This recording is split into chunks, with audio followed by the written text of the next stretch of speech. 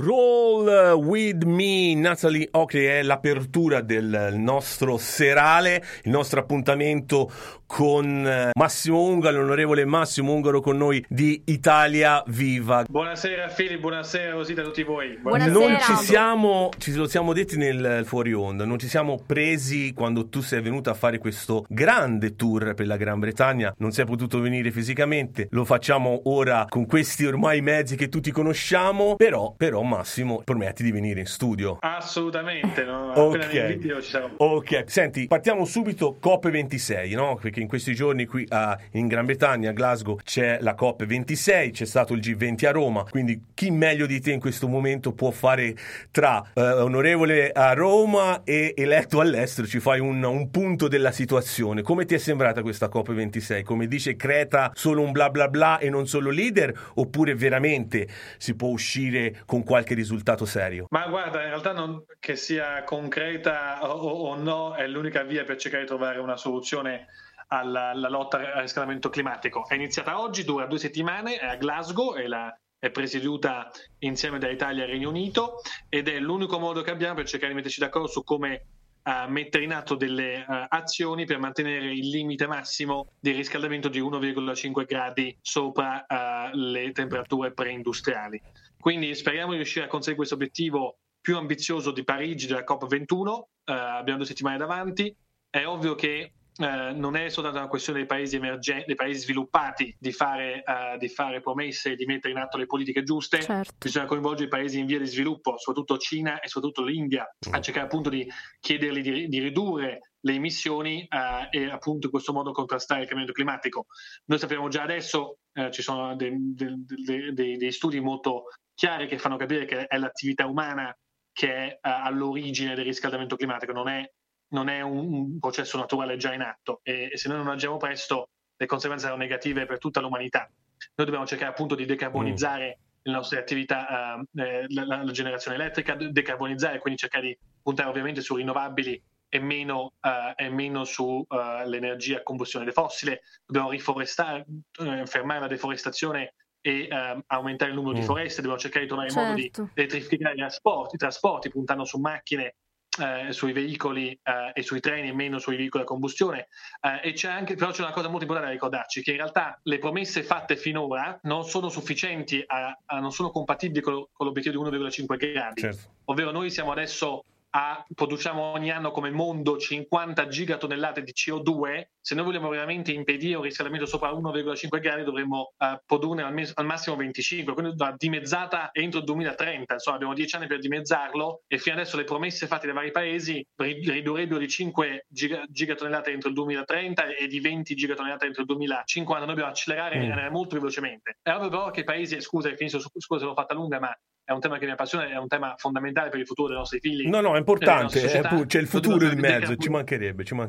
Dobbiamo decarbonizzare la nostra economia e la nostra società. È ovvio che noi paesi sviluppati, i paesi europei e Stati Uniti avranno più facilità. I paesi in via di sviluppo avranno più difficoltà perché ancora dipendono molto dal carbone. Avete visto l'India che oggi ha detto ieri al G20 che loro oggi ha detto che loro toglieranno il carbone nel 2070. Sì. Perché loro dicono voi sviluppati, voi paesi industrializzati vi siete sviluppati con più parlate tempo, bene, certo. Quindi noi dobbiamo cercare appunto di finanziare questa transizione anche dei paesi in via di sviluppo, e questa è una cosa molto importante che può essere stabilita alla COP26. Ed infatti onorevole, una cosa che è molto importante, abbiamo parlato di questi paesi in via di sviluppo che non hanno neanche le risorse finanziarie per poter diventare green, questo è un messaggio fondamentale anche del principe Carlo. Qual è la posizione dell'Italia in merito a queste nazioni? Nel senso, ci sono dei fondi per aiutare? L'Italia aiuterà gli altri paesi più poveri? Assolutamente, l'Italia parteciperà agli sforzi multilaterali di aiuto per finanziare la transizione ecologica dei paesi in via di sviluppo, assolutamente. Generalmente l'Italia non è stata bravissima sui compiti a casa per la cooperazione allo sviluppo, anche se ha aumentato negli anni, ma è ancora come fondi per la cooperazione allo sviluppo è inferiore ad altri paesi europei. Dobbiamo fare di più, ma qui non solo la cooperazione allo sviluppo, qui si tratta anche di transizione ecologica di altri paesi e di processi, e di rivedere i processi di produzione, industriali, processi di trasporto, insomma, però l'Italia dovrà e deve fare la sua parte. Prima con Rosita, prima di preparare l'intervista, abbiamo un po' letto la stampa, vari giornali, ma anche inglesi soprattutto e anche esteri, italiani e tutto, e c'è un successo di Mario Draghi per sia la COP20 sia per la COP26. Sei d'accordo su questo? Cioè Mario Draghi veramente si è distinto su questi due messaggi, no? Su questi due importanti summit. Sul G20 assolutamente, è stato un momento importante, è stato importante perché nel comunicato finale c'è l'impegno a limitare appunto il riscaldamento dell'1,5 gradi, ci sono tante cose importanti che sono nel documento finale, anche per la prima volta c'è stato il primo G20 per la Women Empowerment, quindi per l'emancipazione femminile, presieduto dalla ministra Elena Bonetti, è stata la prima volta che il G20 si occupava di questi temi, quindi sì, è stato un successo. È ovvio che sarebbe stato ancora meglio se tutti i paesi del G20 avessero dato una data certa per raggiungere la neutralità climatica, cosa che non ha avuto una data certa, ma c'è un'indicazione di farlo verso la metà del secolo. Questa è stata l'indicazione, però sì, è sicuramente stato un successo per l'Italia, che ha riportato l'Italia sulla scena globale con una grande credibilità. Ok, senti, intanto vabbè, la nostra regia fa scorrere alcune immagini dei tuoi interventi, del tuo lavoro in Parlamento. Senti, essendo eletto all'estero e tu hai fatto questo tour in Gran Bretagna da poco, io ti volevo chiedere che impressione hai avuto degli imprenditori che tu hai incontrato durante quel tour e in relazione con la Brexit. Esatto, Filippo, io ho fatto questo Reconnection Tour nel Regno Unito e in Irlanda, 14 tappe in 10 giorni, dove ho incontrato tantissimi italiani e tantissimi anche tanti imprenditori, ristoratori, PMI, ma anche aziende più grosse. E ho trovato, guarda, sono rimasto assolutamente sorpreso positivamente dalla laboriosità dei nostri imprenditori, come riescono a reinventarsi ovunque. Cioè io ho incontrato dei ristoratori a Cardiff, ho incontrato dei produttori di cavi a Liverpool, a Knowsley per essere specifici, ho incontrato anche degli artigiani invece a York, e quindi in generale devo dire che sono riusciti a reinventarsi e a sostenere la botta della Brexit. Anzi, io conosco tante start-up a Londra che riescono. Il problema è che alcuni esportatori dall'Italia verso il Regno Unito, quindi importatori dal punto di vista del Regno Unito, riscontrano chiaramente delle difficoltà alla dogana con i nuovi adempimenti documentali che sono stati introdotti con la Brexit, e questo non aiuta. Io per esempio aneddoticamente sono di un'associazione che sta organizzando il bazar di Natale, e per portare appunto a portare i beni dall'Italia sta avendo delle file alla frontiera molto più lunghe, anzi i costi sono anche aumentati, quindi è un problema da affrontare. Però sappiate che su questo c'è un grosso tema, che Italia e Regno Unito approveranno un accordo bilaterale nel quale ci sarà una parte importante di attenzione al commercio, perché appunto è interesse di tutti i paesi che il commercio fili liscio tra due paesi. Ricordiamoci che il Regno Unito per l'Italia è il nostro secondo mercato per saldi attivi al mondo. Sì, che tra l'altro questa settimana, credo nella prossima, noi affronteremo un altro tema che a te so che è molto caro, che è la patente, no? Italiana, la patente inglese, che è un tema che non ci si pensa, però pare che dal 1° di gennaio, se non le due nazioni non trovano un accordo a livello ovviamente anche politico, pare che noi italiani che abbiamo la patente qua inglese non possiamo guidare in Italia. È così, Massimo? È così, Philip, sì, è così. Speriamo di no, che troviamo un accordo, perché no, è così, perché a seguito della Brexit non c'è più riconoscimento automatico, ovvero in realtà il Regno Unito riconosce le patenti conseguite in Italia e sono valide per la circolazione del Regno Unito fino a scadenza. Gli italiani invece no, come la maggior parte dei paesi europei, non hanno un accordo con il Regno Unito per il riconoscimento delle patenti britanniche in Italia.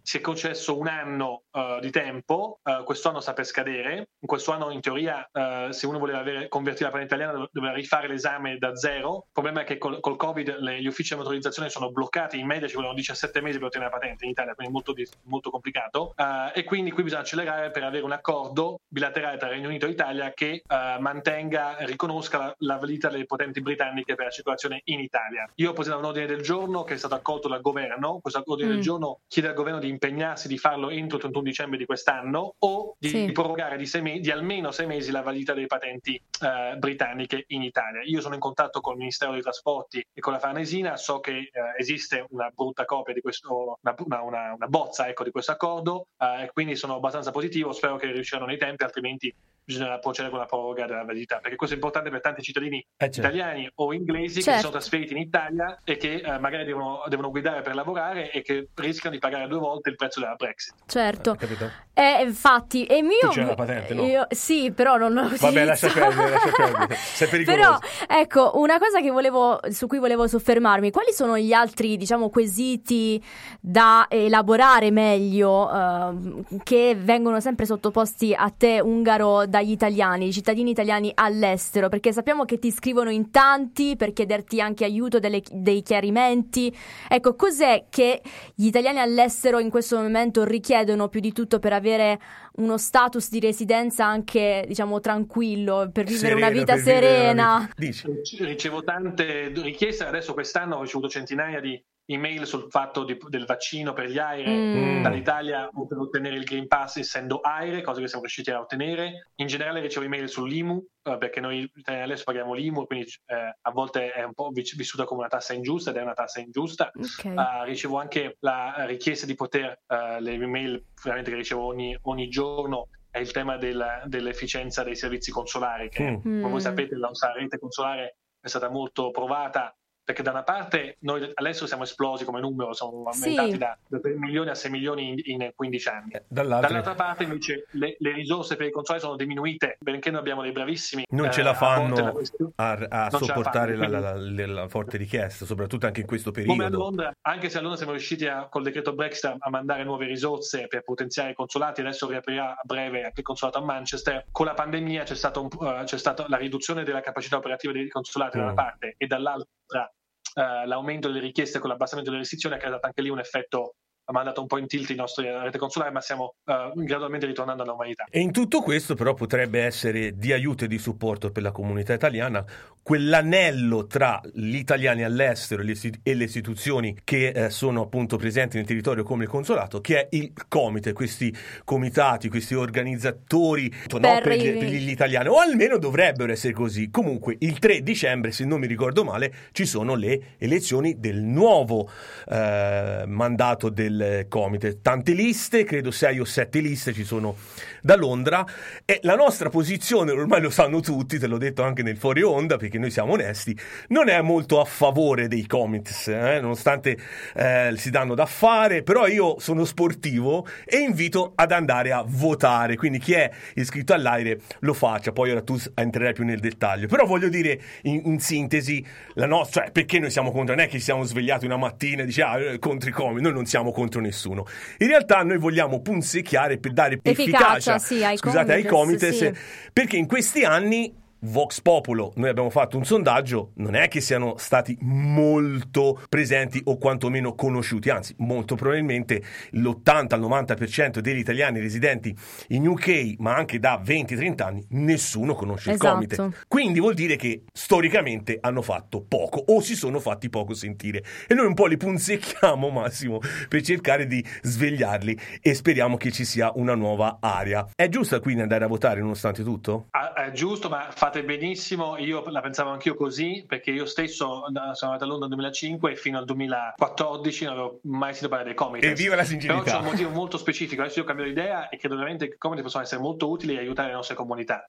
I Comite sono comunità di italiani all'estero, sono l'organo di rappresentanza democratica delle nostre comunità. Il motivo per il quale non si conoscono è perché, un piccolo particolare che si dimentica, è che tra il 2005 e il 2015 non si era votato, cioè per 10 anni non erano stati rinnovati. Quindi immaginate un organo che non è rinnovato per 10 anni, che credibilità possa avere, ma anche l'energia delle persone viene meno, perché sono tutto lavoro volontario. I consiglieri che sono eletti fanno un lavoro volontario e serve appunto per fare progetti culturali o sociali a favore della comunità. C'è un piccolo budget che viene mandato, è una specie di consiglio comunale di italiani all'estero. Io adesso ho visto comites nel mondo che funzionano molto bene, che gestiscono scuole, fanno mostre, fanno eventi di sostegno all'aiuto all'insediamento dei giovani italiani appena arrivati a Zurigo, a Oslo, a Parigi. E devo dire che quello di Londra negli ultimi 2 anni ha lavorato molto bene sulla Brexit, hanno fatto un sacco di eventi, ma sono strutture piccole, non è che sono grandi strutture.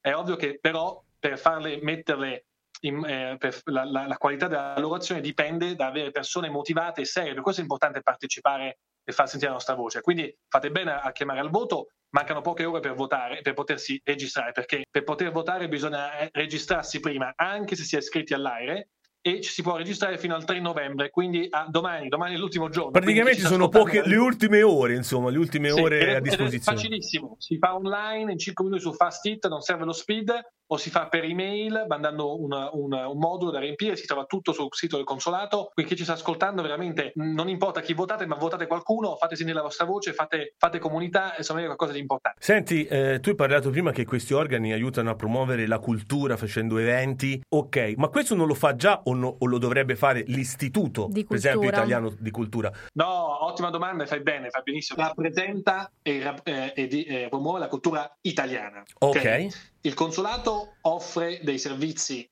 pubblici a italiani residenti in quel paese. Sì, okay? sì. Il Comites invece è l'organo di autorappresentanza della comunità italiana, che può fare degli eventi di cultura sulla cultura della propria comunità, culturali nel senso della propria comunità. Okay? Quindi sono sociali, di autoaiuto, cioè è il focus o il centro dell'attività del Comites è la comunità degli italiani di Londra, o italiani di Manchester, o italiani di Glasgow, ok?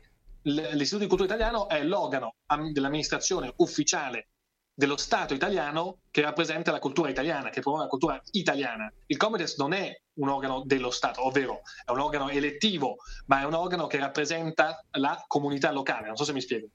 Ma loro prendono, ci è venuta una domanda, Martina da Manchester, riassumo perché è una domandona, le danno al consolato la gestione dei soldi, cioè tutti i soldi che arrivano appunto alle istituzioni, che poi devono essere messi a disposizione per fare quegli eventi che tu stesso hai detto, cioè passano dal Comites oppure vanno direttamente al consolato? Il Comites, ripeto, il Comites non è un'emanazione dello Stato italiano, è come un consiglio comunale, okay? È un organo eletto democraticamente dai cittadini, è la Farnesina, lo Stato che dà dei soldi, non sono tanti, dei soldi al Comites per organizzare le proprie attività, che vengono elette, che vengono votate, vengono discusse, vengono approvate dal Comites, che è un consiglio, che è un comitato, che approva come usare questi fondi. Il finanziamento del consolato dipende dalla Farnesina e dallo Stato, è completamente separato dal Comites. Sono due cose completamente diverse. Ovviamente si parlano perché sono tutte e due emanazioni del sistema. Ok, senti, quindi ricordiamo, ve lo dico con un certo timore perché io sono il rompiscatole, ok, di turno per spronare, per fare sempre meglio, per far cambiare un po' il vento, per levare un po' anche il vecchio che è il Comites, perché ci sono, bisogna dirlo, anche persone, con tutto il rispetto ovviamente, però anche di mentalità un po' vecchia, e quindi magari mettendoci più giovani può darsi che venga anche un Comites più rinnovato. Comunque, ripeto, siamo sportivi, quindi chi vuole andate a votare, bisogna registrarsi, come ha detto l'onorevole Ungaro, poche ore sono rimaste, quindi basta andare nel sito del consolato dove ci sono tutte le procedure. In conclusione, saltiamo da un palo in frasca, come si dice. Ci sono state le elezioni in Germania, Merkel che sta andando ormai al tramonto, nuove elezioni in Germania. Che Europa potrebbe essere la nuova Europa con una Germania completamente ridisegnata? È molto importante per tre motivi. Il primo, se si va verso una coalizione semaforo, cioè rosso, giallo e verde, vuol dire i socialisti della SPD, socialdemocratici, con i verdi e con i liberali, avremo una coalizione che potrebbe, almeno soprattutto avendo il cancelliere Scholz, che è dell'SPD, potrebbe aiutare l'Italia, insomma, e l'Europa nel capitolo della discussione delle nuove regole fiscali europee. Voi sapete che il patto di stabilità, quelle regole molto stringenti sulla politica economica, sono state sospese col Covid, ora devono essere introdotte, però tutti sono d'accordo che non funzionano e che devono essere ridiscusse. E avere un socialdemocratico invece di un conservatore alla guida della Germania dovrebbe aiutare a avere le regole più morbide o comunque più semplici per noi italiani, quindi questa è cosa di positivo. Secondo, avere i verdi al governo dovrebbe aiutare anche l'agenda per la transizione ecologica. Questa è una cosa molto importante, c'è una grande tradizione del Partito Verde in Germania che torna al governo dopo tanti anni che era all'opposizione, quindi cosa è positivo per la transizione ecologica. Terzo, anche sulla politica estera è probabile che una coalizione di questo genere possa avere un atteggiamento più intransigente verso la Russia di Putin e anche potenzialmente verso la Cina di Xi Jinping, perché fino adesso il partito conservatore, la CDU tedesca, è sempre stata un po' ambigua ovviamente per motivi economici, commerciali. Certo. Quindi tre cose in cui potrebbero cambiare le cose con la nuova coalizione in Germania. e quindi chi vivrà vedrà. Grazie onorevole Massimo Ungaro. Grazie Rosita, grazie Fede, buonasera Grazie, a tutti. grazie Massimo, ciao. Buon lavoro.